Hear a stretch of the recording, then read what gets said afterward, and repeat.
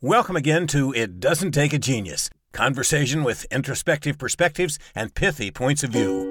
Here are your hosts, my friends, Max and Marty. I think that's Mark and Mike. Yeah, whatever. Ramsey! Marshall, I do want to say, for those on video, that we are recording this on a different day from the past episode, but I am wearing the same shirt, and it may be that you are too. I'm not sure. It's like... I've worn the same shirt for 108 episodes. Have you really? The only shirt I keep in my office. So yeah, so the only time it wasn't this shirt was when we did it when I was either in a hotel room, which I think was once, or when we did the joint live, the live together, and I didn't have this particular shirt handy at that moment. But yeah, no, this is the office virtual shirt. Well, there shows my amazing ability to pay attention to detail. I had not even noticed that. Oh yeah. So wow. All right. So revelations. Yeah. So I'm just going to my minimalist movement that you truly can. Go 2 years wearing the same shirt. Nobody will ever say anything. Steve Jobs had the turtlenecks made by, is it Izzy Miyake? I think is the Japanese designer's name. And when I saw that in the biography, I was like, I know who that is, because the Pet Shop Boys recorded a song featuring a puffy vest he had made. I think it was a puffy vest. I was like, I'm cool. I know what that is. So, yeah. So I was thinking Steve bought those off the rack, but apparently. Absolutely. Yeah. No. He bought them custom made is what he did. Yeah. Oh, yeah. Well, it's like this shirt. This is custom made by Jacques Penet. They make my finer quality Stafford shirts. I thought you got that at Target. I'm sorry. No. These are probably discontinued. This is probably at a vintage shop. This would bring big dollars. Sure. Yeah. Anywho. Hey. All right. So talking about, we kind of set this up last time with survey where people said managers avoid difficult and truthful conversations. And it was like 60% said this was one of the reasons they don't engage, they don't coach more frequently. Right. So we were like, there must be a tool, there must be a tomb that's going to enlighten us on this. And we found Crucial Conversations, the book. Yeah. Go ahead. I will probably wrap up with a little bit of our heartfelt appreciation for how important this book is, or the concepts in this book are. But yeah, this is just a phenomenal book. It's dense with a lot of practical advice. It's got some big concepts, but it's really practical, and that's what we kind of want to bring to light over the next. We're going to say what. 7 episodes, maybe. Yeah, 7 or 8, something like that. 8. Yeah.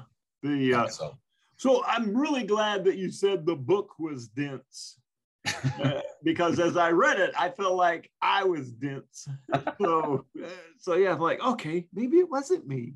Maybe this book is just packed with so much good stuff that a few run-throughs is required in order to make sense of it, or you can have the benefit of knowing 2 guys that have a podcast that are willing to break it down into easy bite-sized chunks. You're in the right place. And I say that to all our listeners, both of you. Oh, nice. Thank you. Thank you very much. Appreciate that comedic beat. Very nice. Yes, you've helped me tremendously. We talked about that. All right. So we started off, we ended our last podcast with this quote. We'll start again.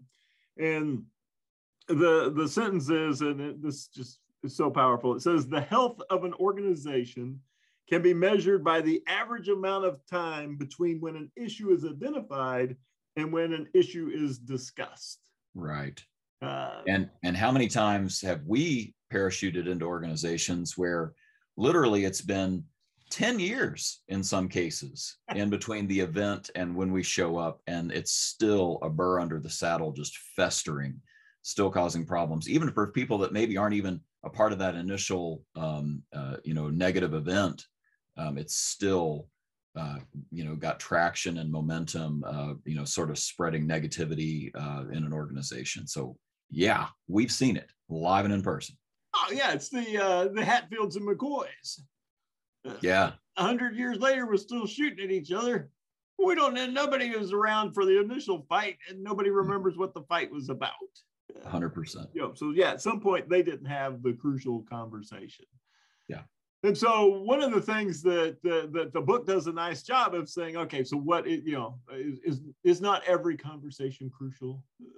The book says no, some of them aren't. And so they define it. There's 3 different ways they define a crucial conversation. So when there's strongly opposing views, which in this day and age in our society, everybody's diametrically opposed on every issue. Polarized. So yeah, we should have more crucial conversations just in general. When the stakes are high, like in our world, somebody could lose their job, somebody could quit, somebody could,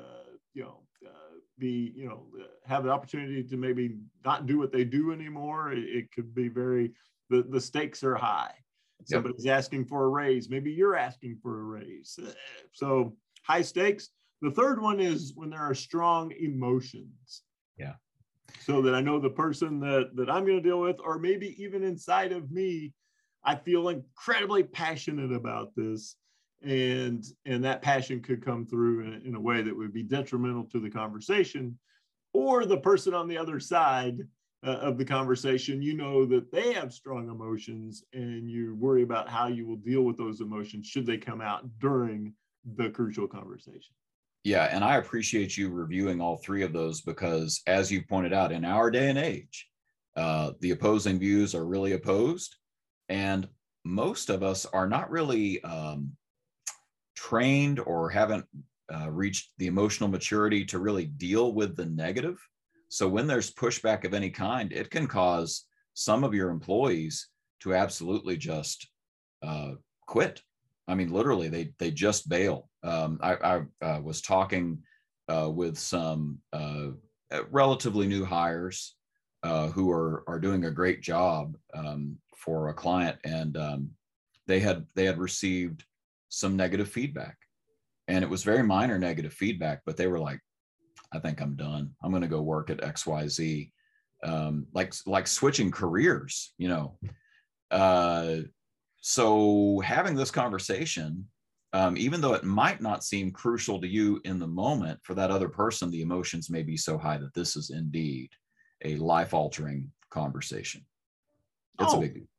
Yeah, we hear this all the time, that this younger generation seems to be more fragile. They seem to get their feelings hurt more easily. They haven't had to endure tough or negative conversations or feedback. And so, if we're going to get better at dealing with, which is going to be the largest group of people in the workplace and people that are going to be customers, there's an opportunity here to get better at this. And whether or not you're in that generation, every human being on the planet would appreciate having somebody approach a conversation that's high stakes, has strong emotions or viewpoints in a manner that was more effective. That's probably a universal want, a universal need. I 100% agree. And I think we have to talk a little bit about how some of those other generations typically have these conversations, because the book talks about silence and violence, and we'll get to that in a future episode. But just the idea of, I'm going to aggressively argue my point. I might yell, I might threaten, I might belittle, right? That's violence. And on the flip side, silence. I'm just not even going to talk to you about this. Or I'm going to sugarcoat it. I'm never going to really deal with the elephant in the room. I'm just going to go around it and avoid it. That's the way a lot of folks who are quote unquote fragile had all of their crucial conversations growing up, how they were, socialized in the workplace when they started. And so I'm going to be pretty gentle with Gens Y and Z, because I'm not sure that we're doing this very well as a culture. And this book is an opportunity to change the game. Absolutely change the game. Well, we've made a sport of it in this day and age. Yeah. And we've named it. And so on social media, I would call it trolling. Yep. So you have a strong viewpoint. I'm going to troll you, which is violence. And then I'm going to click out of the conversation. So, so I've said my piece, nothing else left to be said here, and then I click out of it. And so then I give you the silent treatment. So okay, since you said that, this is something I wanted to bring into the conversation, and I'm going to try to, as always, not geek out as I give you this, but the idea of, sort of, we use the phrase rhetoric now. We talk about rhetoric from a politician, right? All that rhetoric. That's not rhetoric. In the classical original sense of the word, rhetoric was a beautiful thing. Rhetoric was me identifying the means of persuasion. And the way I heard it put recently was that I'm going to persuade you, but only for your good and mine, because we're in community together. So real rhetoric is, let's have a decision made in community. Mm-hmm. Hey, that's something everybody wants to be a part of, right? Instead of just being told what to do or have points scored on you online or, whatever it looks like in trolling. So that is rhetoric. And that's really what this is about. But the funny thing is that rhetoric was one of three language arts, these liberal arts that the ancients had, that was, basically what you needed to know and have skill to do to be a free person, not a slave to a politician's fancy words, right? Back then they called it sophistry. Somebody, really just looking to manipulate. If you're going to escape all of that, you needed the other liberal arts in language, which was grammar and dialectic. Well, guess what? Grammar is simply decoding meaning. That's what this book is about. This book is about, getting a shared pool of meaning about what's really going on. You and I both aware of what's going on. And dialectic, which is dialogue, wrestling to the truth in a hard conversation, but wrestling down to what's really true about what's going on.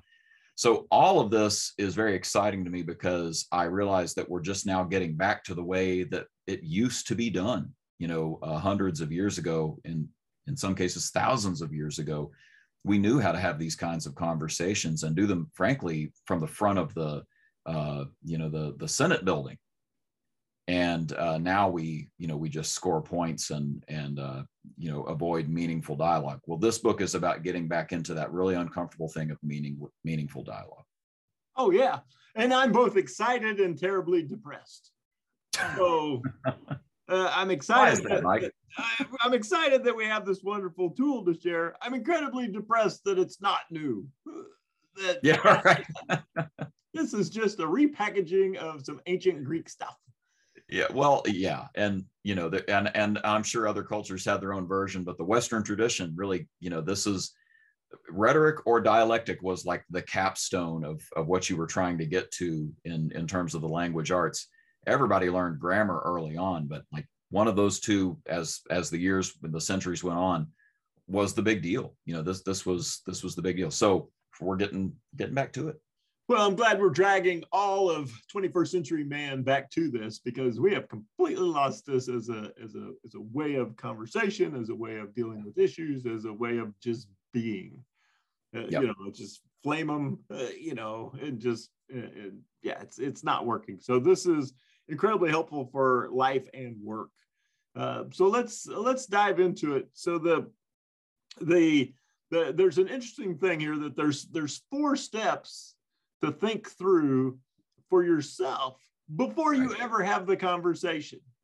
And for those of you who shoot from the hip, go with your gut, this is going to be a little uncomfortable because before you ever sit down and have one of these crucial conversations, you need to discover what's going on inside of you.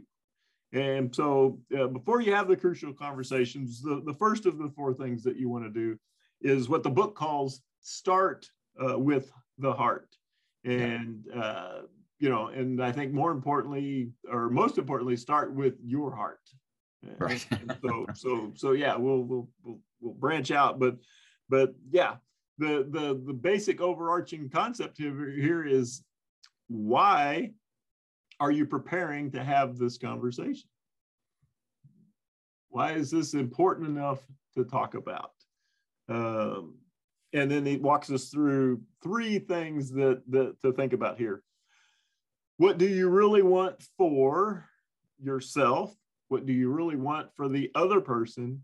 And what do you really want for the relationship, or I would even add organization? So what do you want for yourself out of this conversation? What do you want for them?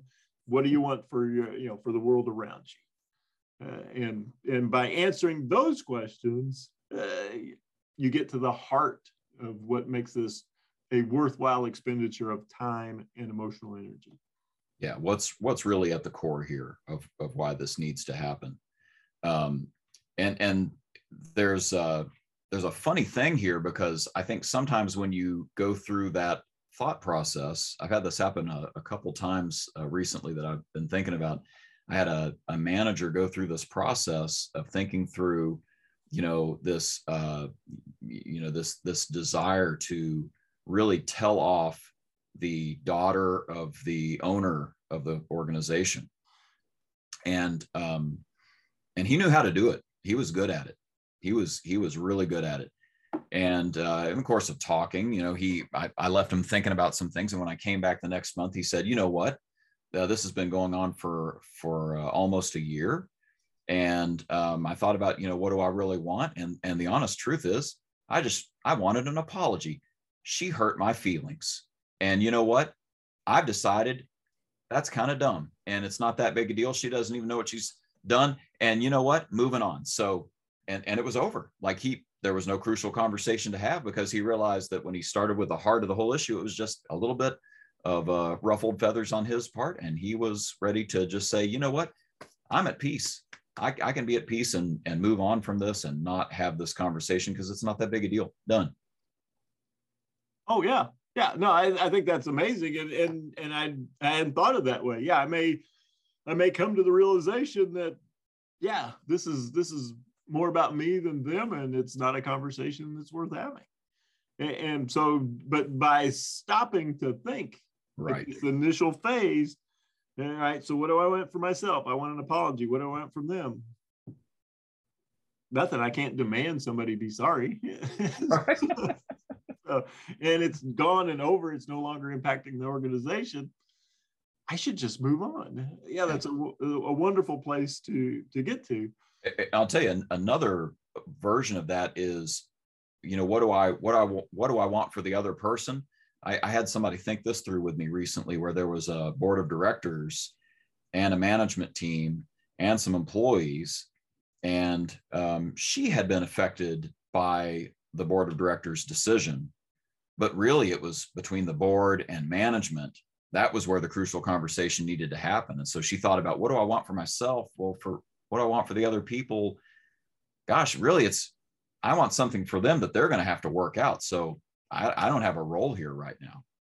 It's not my place to go there. So again, she decided not to have the conversation.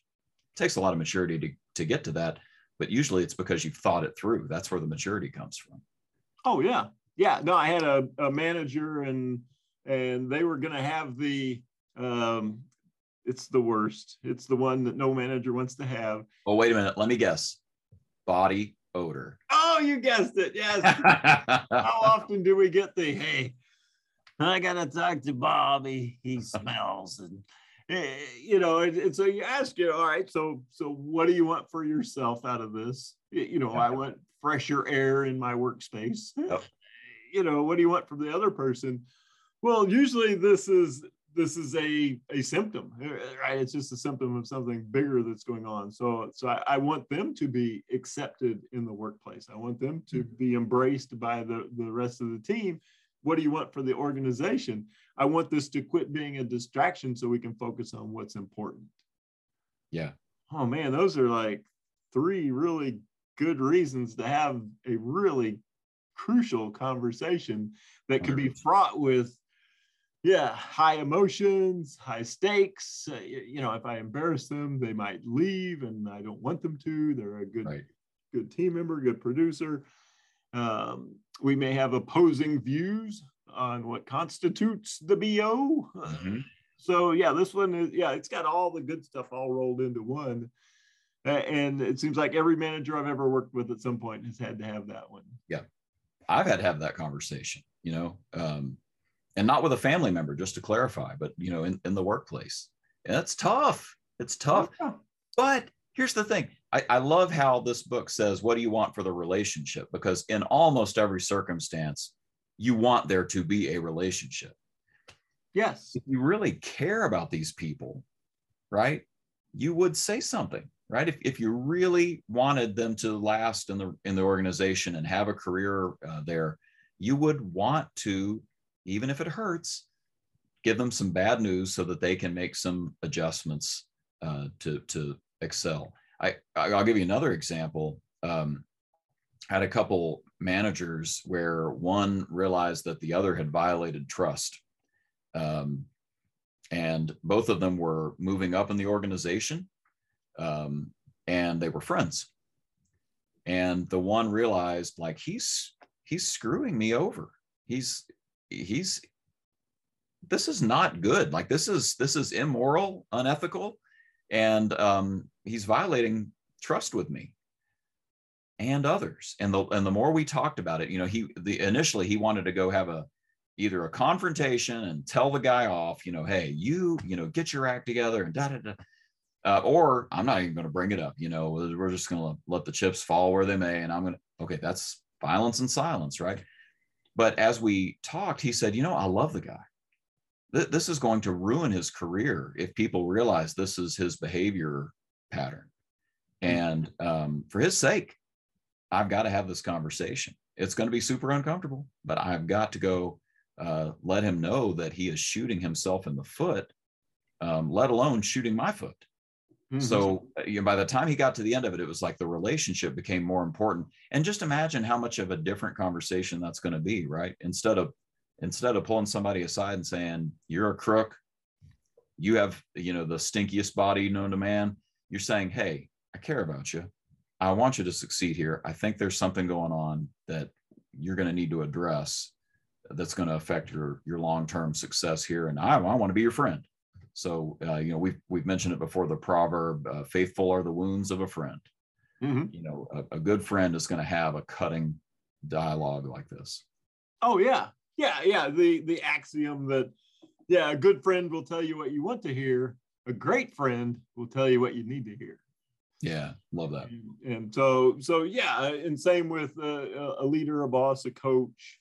Yeah. Are you best served by hearing the platitudes, or are you best served by hearing the truth? Yeah. And the whole book is can we have a truthful conversation, but do it in a manner that is constructive and that is effective and that gets us to a, as the book calls it, a mutual purpose. Can we get to a place where we both get what we need out of this conversation, and we're both better because we had the conversation? Well, and I'm glad you brought up the mutual purpose, because the other thing that's interesting about this whole idea of start with the heart is that, and this is sort of maybe whetting the appetite for our future next couple of episodes, there's a sucker's choice here. Don't take the sucker's choice, the book says. And the idea is that, this I win or you win, those are the only options, right? A or B, either I get my way or you get your way. Well, maybe start with the heart, get to the heart of what it is you really want and what you really want for them. And then, like I said, we've got some steps coming to help you sort out what's really going on in the situation. I bet you that beyond choice A and choice B, there might be C, D, E, F, there might even be G, H, and I. And you're not going to figure that out unless you open your mind up a little bit and say, okay, let's just explore this. Let's do some learning. So start with the heart. It's a great place to get this going. No, I think it's great. And we were talking earlier about the practical application of this, and that I was talking with a manager, and he was getting ready to have a crucial conversation, and we were walking through how this would to be approached and what different options we had for this conversation. And I think my coaching on that was good. I think it could have been so much better had I internalized what's going on here as far as the steps to this go. Right. And like we've always talked about, a model gives you a way to visualize where you're at and what could be done next. and do it in a systematic fashion. So most of us are, we're good at this, or we do well at it, but we could be so much better, whether we're coaching somebody through it or we're getting ready to have one of these conversations ourselves. And so the last thing to think about is it's not always me coaching somebody else. It could be there's something that I want for myself. And the easiest example I can think of is that we hear most frequently is I need to ask for a raise. Yeah. Right. Yeah. I think I'm more valuable to the company and I'd like to get reimbursed for that value. And we talk to managers and team members all the time. And they're like, I have no idea how to have this conversation. And so here's something that's personal to me. I'm not trying to get somebody else to change. I'm trying to get something better for myself, and figuring out, okay, what would be in it for me, what would be in it for them, and what would be in it for the organization. Love that. And thinking it through first. So whether you're coaching somebody and they're getting ready to do it, or you're getting ready to have a kind of an intervention type of conversation where we've got to change a behavior, or it's something that you strongly desire, this thing works for any of those three situations.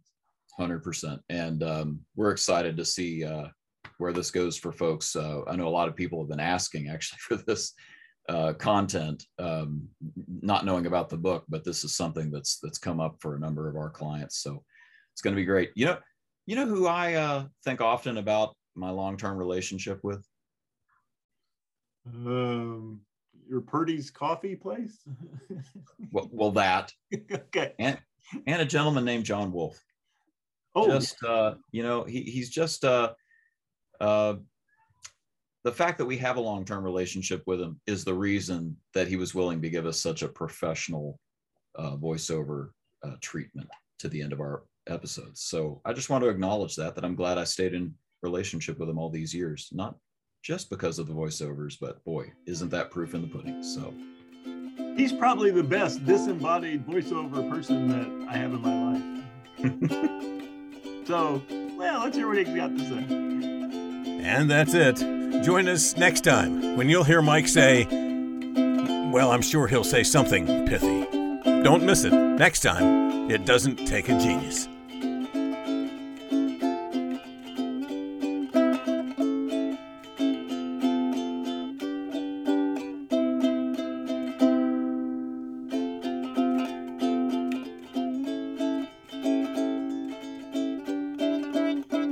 That's good enough.